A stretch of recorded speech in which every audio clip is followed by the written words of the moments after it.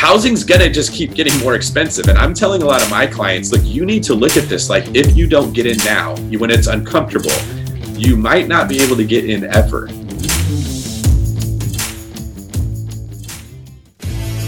So the question is this: how do most agents find the secrets to succeed in today's competitive real estate market, especially when the top agents are keeping those secrets to themselves? That's the question, and this podcast will give you the answer. Hi, I'm Aaron Amuchastegui, and welcome to Real Estate Rockstars.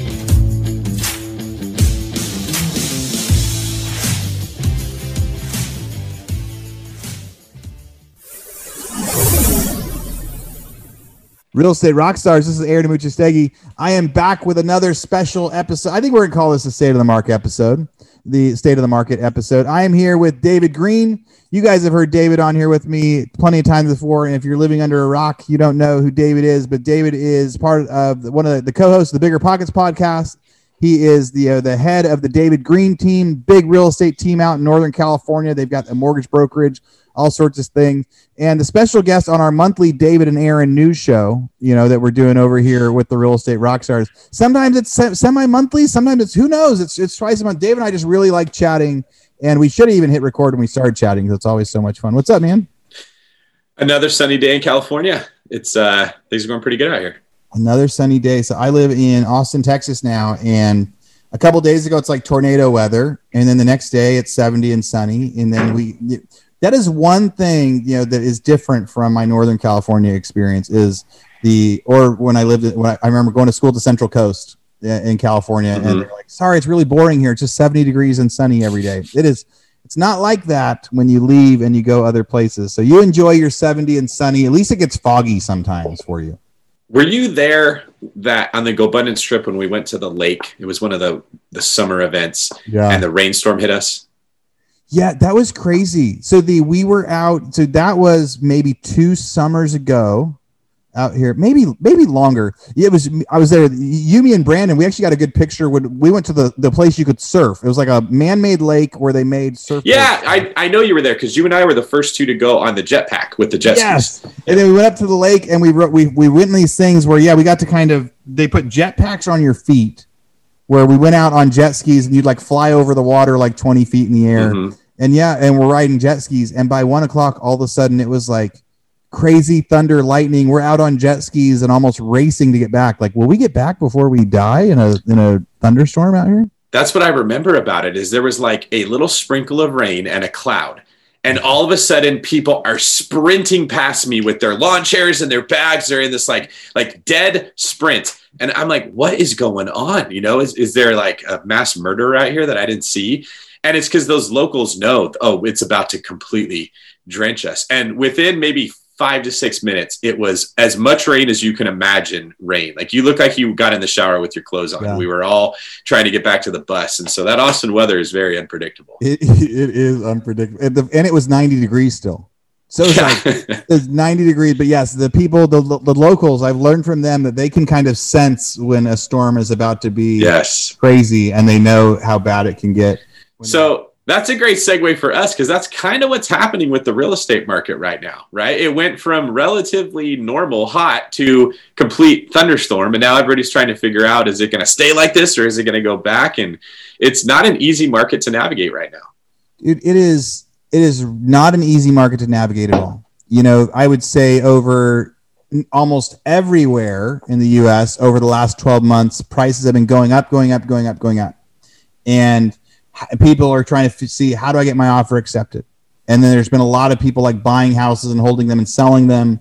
There's people buying new construction when it gets released, knowing that by the time they close on it, they could flip it, never move into it and sell it for more.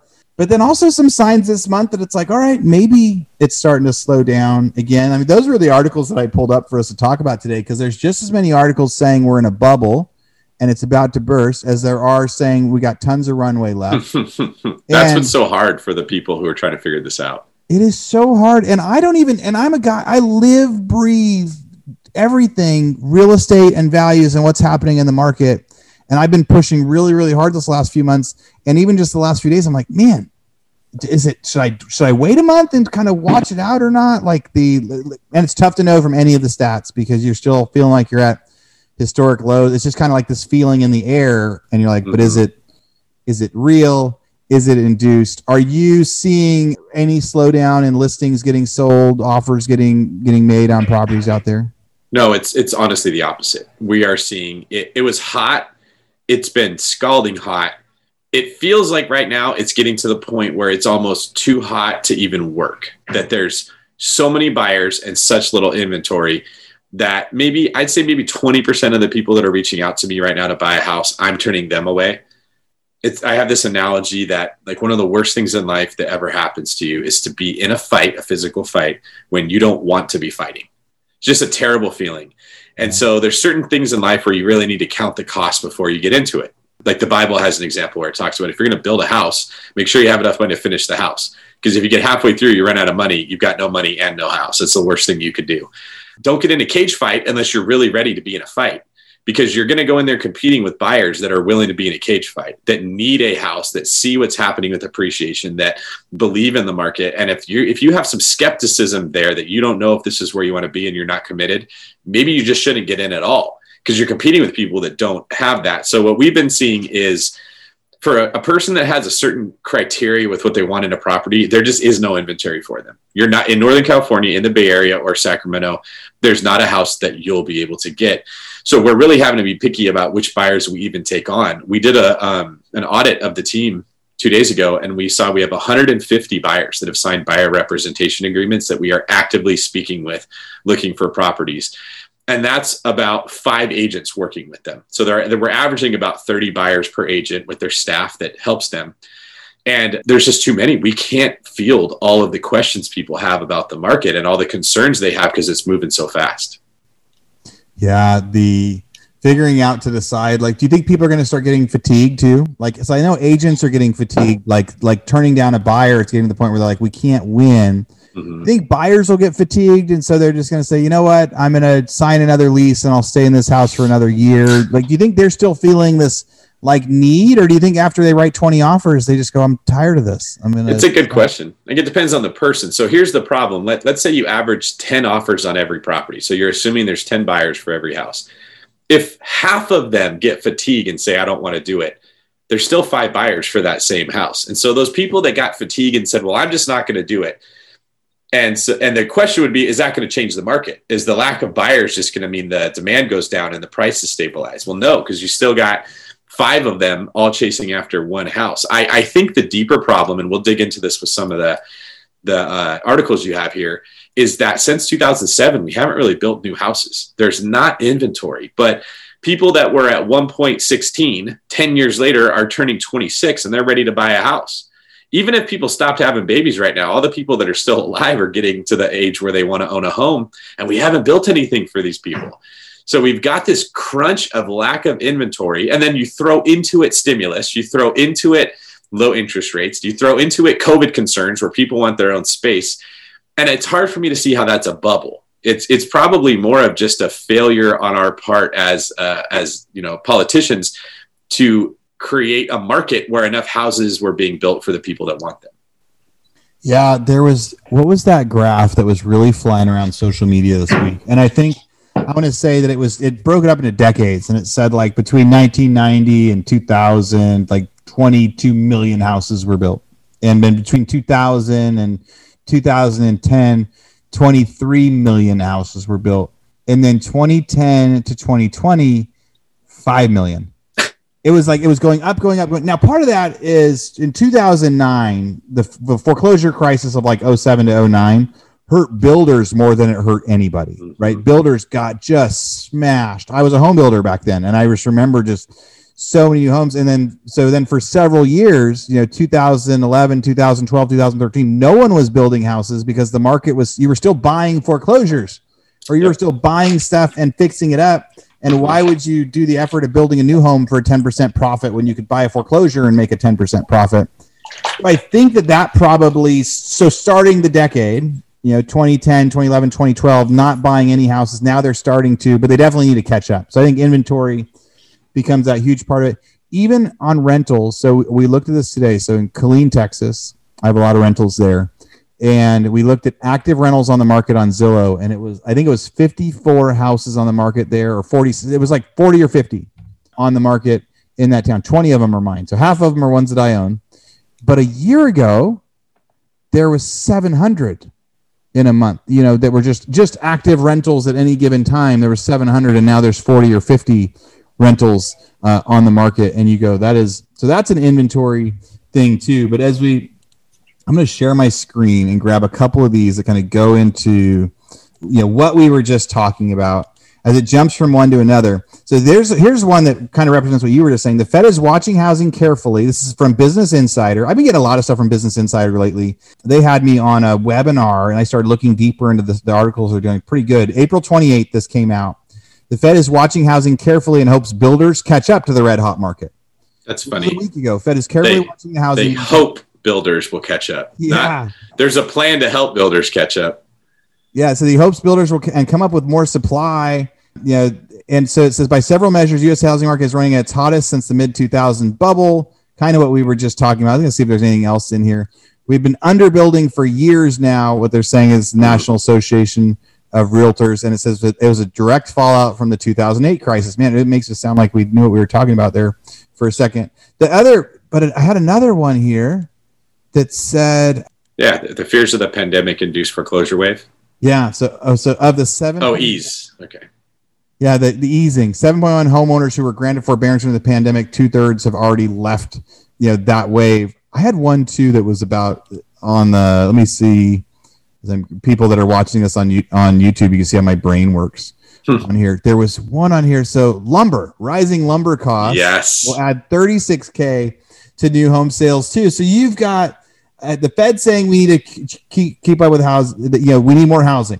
Right. So that's we'll start with that inventory thing, and we'll keep jumping back and forth in these articles. Then Inman has the article. It says rising lumber costs add $36,000 to new home sales prices. Yep. So you mentioned there. What do you think they'll do for stimulus to try to get builders to build more of those houses?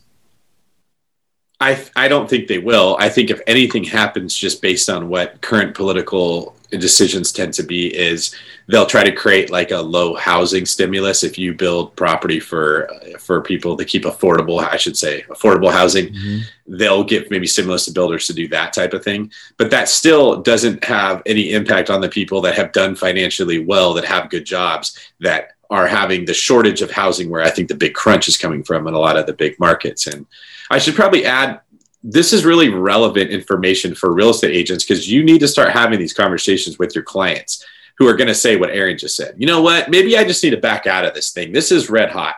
Anytime it gets this bad, we're heading to a cliff. I'm going to wait for prices to drop, because it's hard for me to see right now, objectively speaking, an argument that would support a price drop happening anytime soon. Yeah. Real Estate Rockstars, this is a commercial break from our biggest podcast sponsor we have right now, RentRedi. It can be fun getting a new real estate deal, but it can be tough managing your properties after the fact, especially if you're long distance investing or trying to manage multiple properties by yourself. That's why we're here to tell you about RentRedi. RentRedi is a property management software that not only makes it easier to manage all your real estate deals from one platform, but they also have the best customer service support in the biz. They're an all-in-one app that lets you easily manage properties, collect rent, list units, screen tenants, sign leases, all from your phone or computer. Imagine all of your real estate doors right in your pocket. How awesome is that? The best part is it's so affordable, one flat price for everything. Unlimited properties, tenants, and support with a real live human. And I have to add in there, that's a new business model that not a lot of people are doing. There's like this freemium model where people say, hey, you can try this, but as soon as you grow, it's going to cost you a lot of money. Or they kind of punish you when you get too many emails on your list or too many comments. They aren't going to punish you when you grow. They're not going to charge you more when you get 10, 20, 30 rentals. They're going to charge you the same when you have 2 or 3 as they will when you have 50 or 60. So you have a nice fixed cost, all software, all in one place. Check it out, RentRedi, RentRedi.com. And if that's not enough, RentRedi is giving our listeners a special code you can use to get a whole year of RentRedi for just $54. Use code ROCKSTAR50, that's Rockstar50, and sign up for RentRedi's annual plan at rentredi.com. Again, RentRedi.com with code Rockstar50 to get RentRedi for only $54.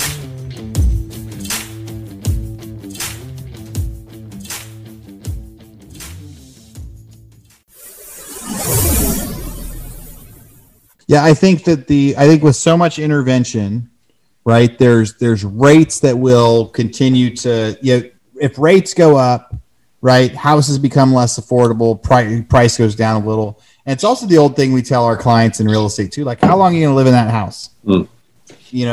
Because if you're going to live in that house for 3 years or 5 years, like, look at your kids, look at how old they are. Is this house going to be the house that you're going to have till they graduate from elementary or high school or wherever, right?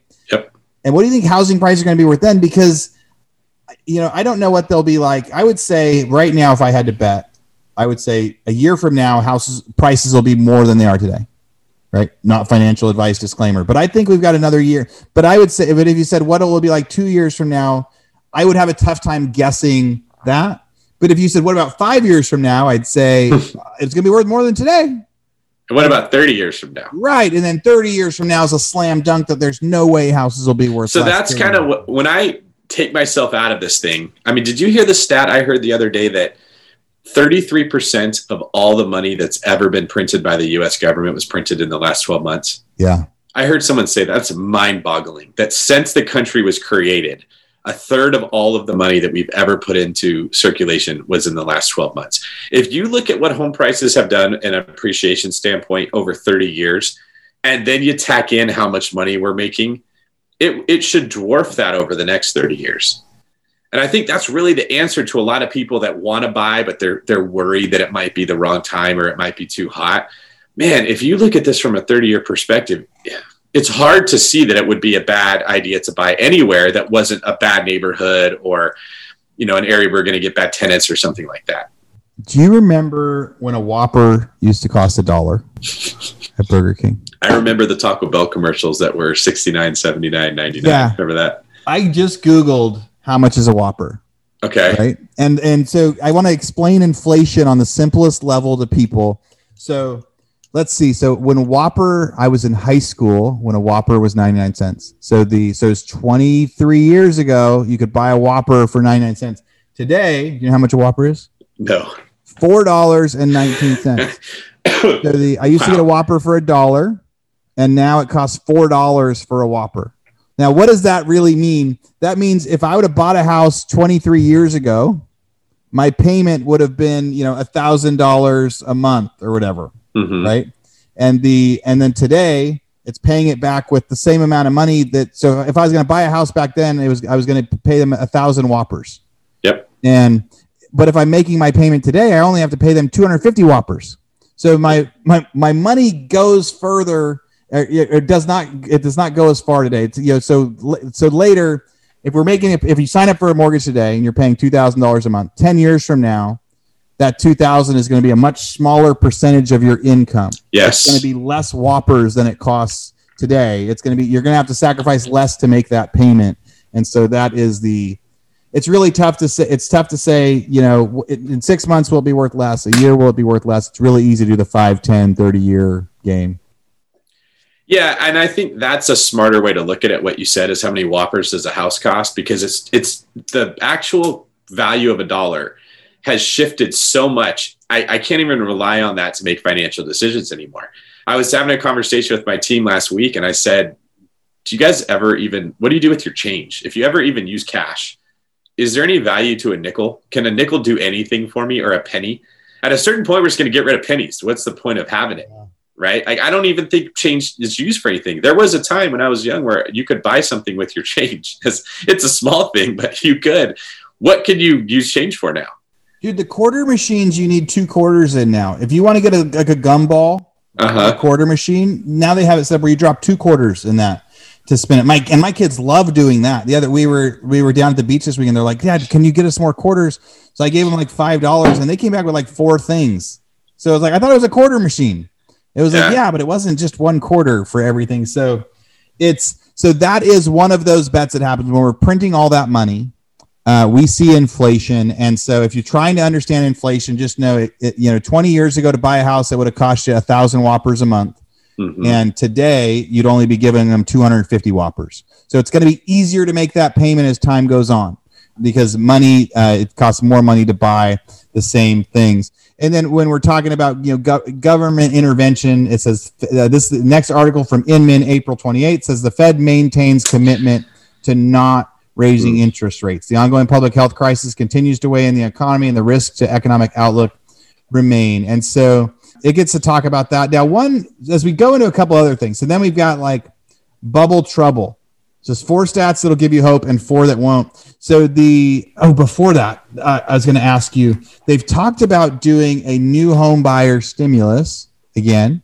I remember when they did it back in 2009 or 2010, somewhere in there. Yeah. Where if you bought a new house, they'd be like, hey. It was like $7,500 I think I got back when I did it. It's $7,500. You buy the house, and when you file your taxes, you get $7,500 back. And then they made it to where when you buy a house, we'll actually give you the check for $7,500 next week. We'll pay you your tax credit early. And that brought more buyers to the table. What impact, if any, do you think that would have to the housing market right now? Do we need more buyers coming into the housing market right now? Yeah. I mean, it shows the government is trying to do something to put money in people's pockets. They're just very out of touch with the best way to do that. Because I think we don't need more buyers.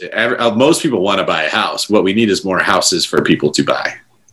Yeah, I think you were spot on. And I had Darren Bloomquist, the vice president of auction.com, on here, and that was the exact thing that he said. Are you just seeing my one window again when I went back to share my screen, or do you see the Whopper?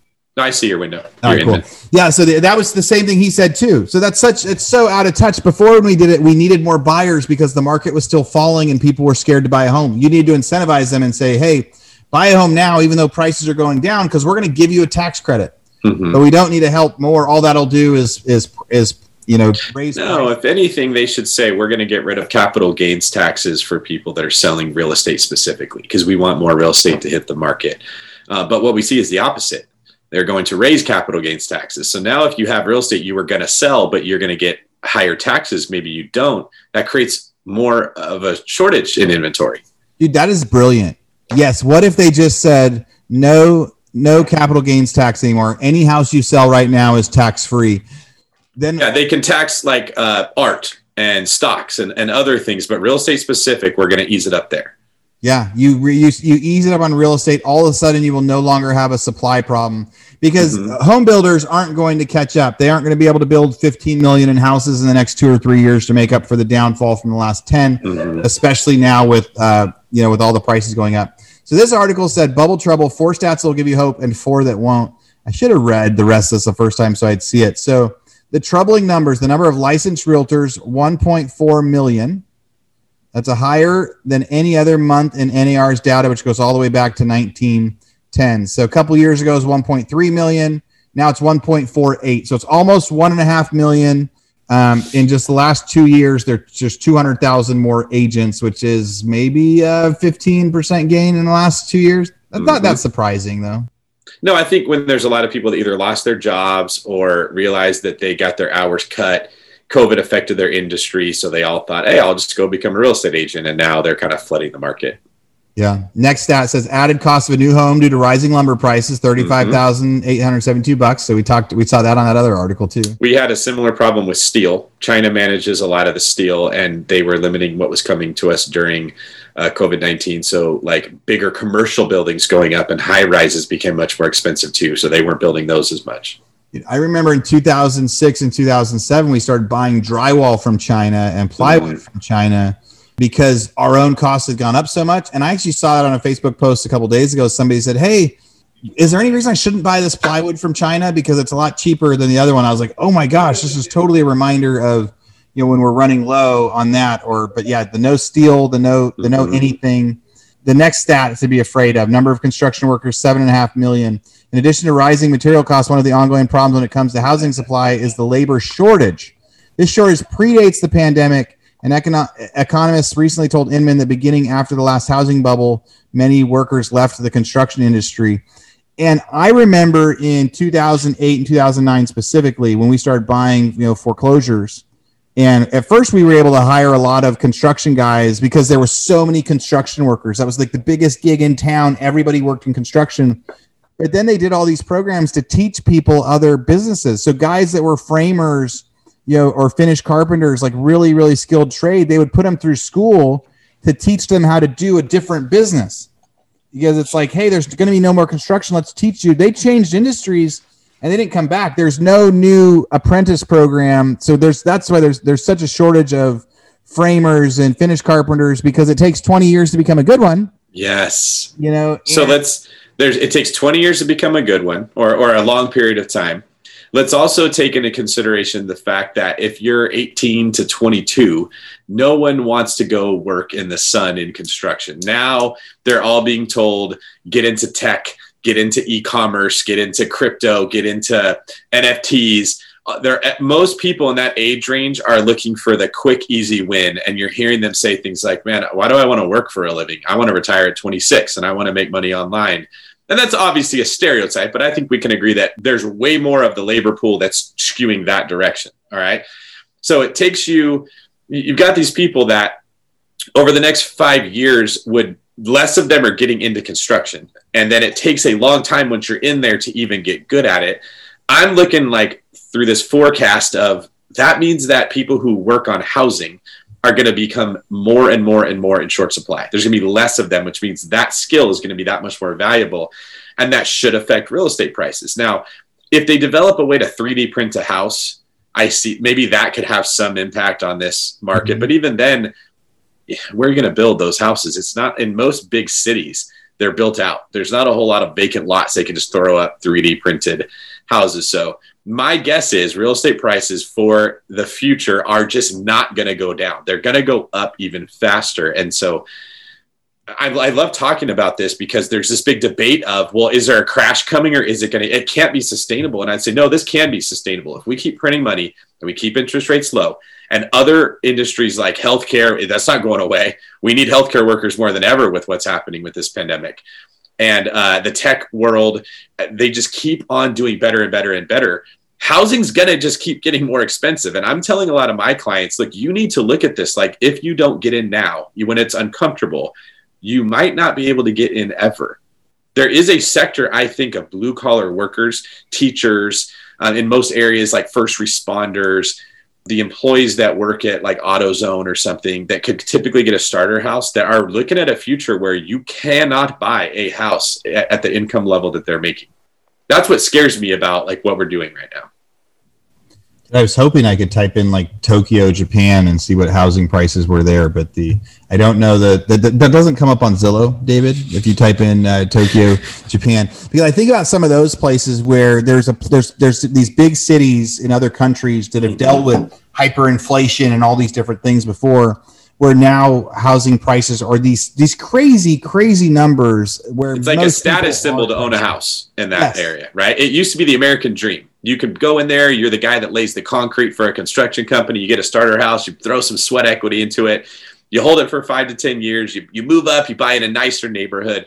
Real estate could build you wealth. It could get you from $0 to $100,000 or something. I'm afraid of a future where unless you have the $100,000, you're not even getting into the game. You cannot buy into that poker game unless you're coming with a lot of money. Yeah.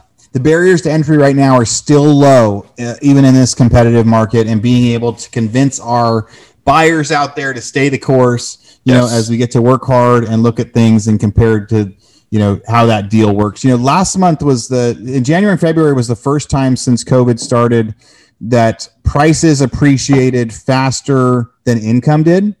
And so that's a small shift. And that was one of the things that Darren had talked about too, is for the last year, income's been going up faster than prices. Yes. And no one talks about that, Aaron. Like this is one of the scripts that I think agents should use with their clients. When someone specifically says, I don't know, houses are just so expensive, this is unsustainable.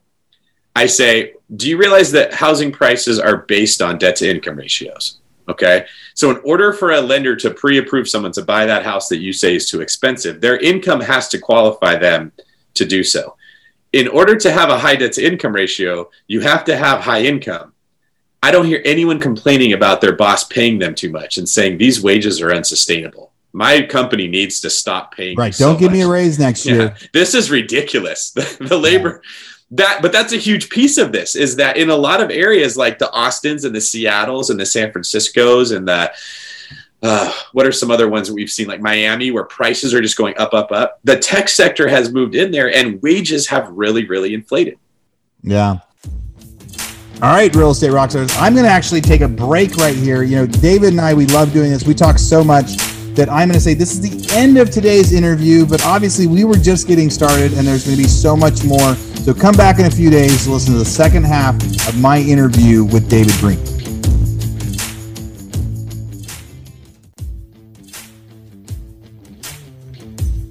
All right, real estate rock stars, this is Aaron Amuchastegui jumping in again to thank you for listening to the show. Hopefully you guys loved listening to that one. And I want to make sure that you know about all of the extra resources that we have. And also, we need your help. They say podcasts are free. You get to listen to podcasts for free. But what is the cost of that podcast? I would say if I could beg you to pay anything for that podcast, I would say the cost of the podcast is going and giving a review. So whether you download it on Google or Apple or YouTube or anywhere else, please go give us a review. Say what you liked, what you didn't like. It helps us get better guests. The more reviews, the higher we get in the rankings. Right now, we are the biggest podcast out there for real estate agents, and we want to keep that spot because we know there's lots of podcasts out there. So go give us a review.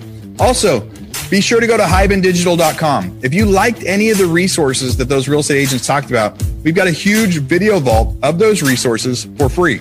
Every penny that comes on the podcast that we interview, they give us something that helps them get their deals or helps them work with their clients. And we put that in the toolbox in our vault for you. So go to hibandigital.com and you can get it. If you're looking for real estate education, go to rebusuniversity.com. We have all sorts of courses in there to help agents succeed in real estate. How to get the listing, how to negotiate deals, how to become an investor, all sorts of different stuff, rebusuniversity.com.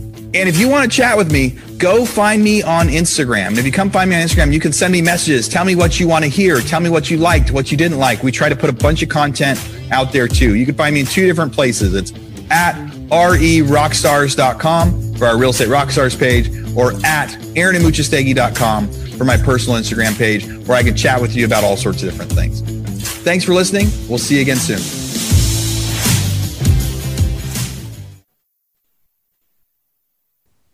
This podcast is a part of the C-Suite Radio Network. For more top business podcasts, visit c-suiteradio.com.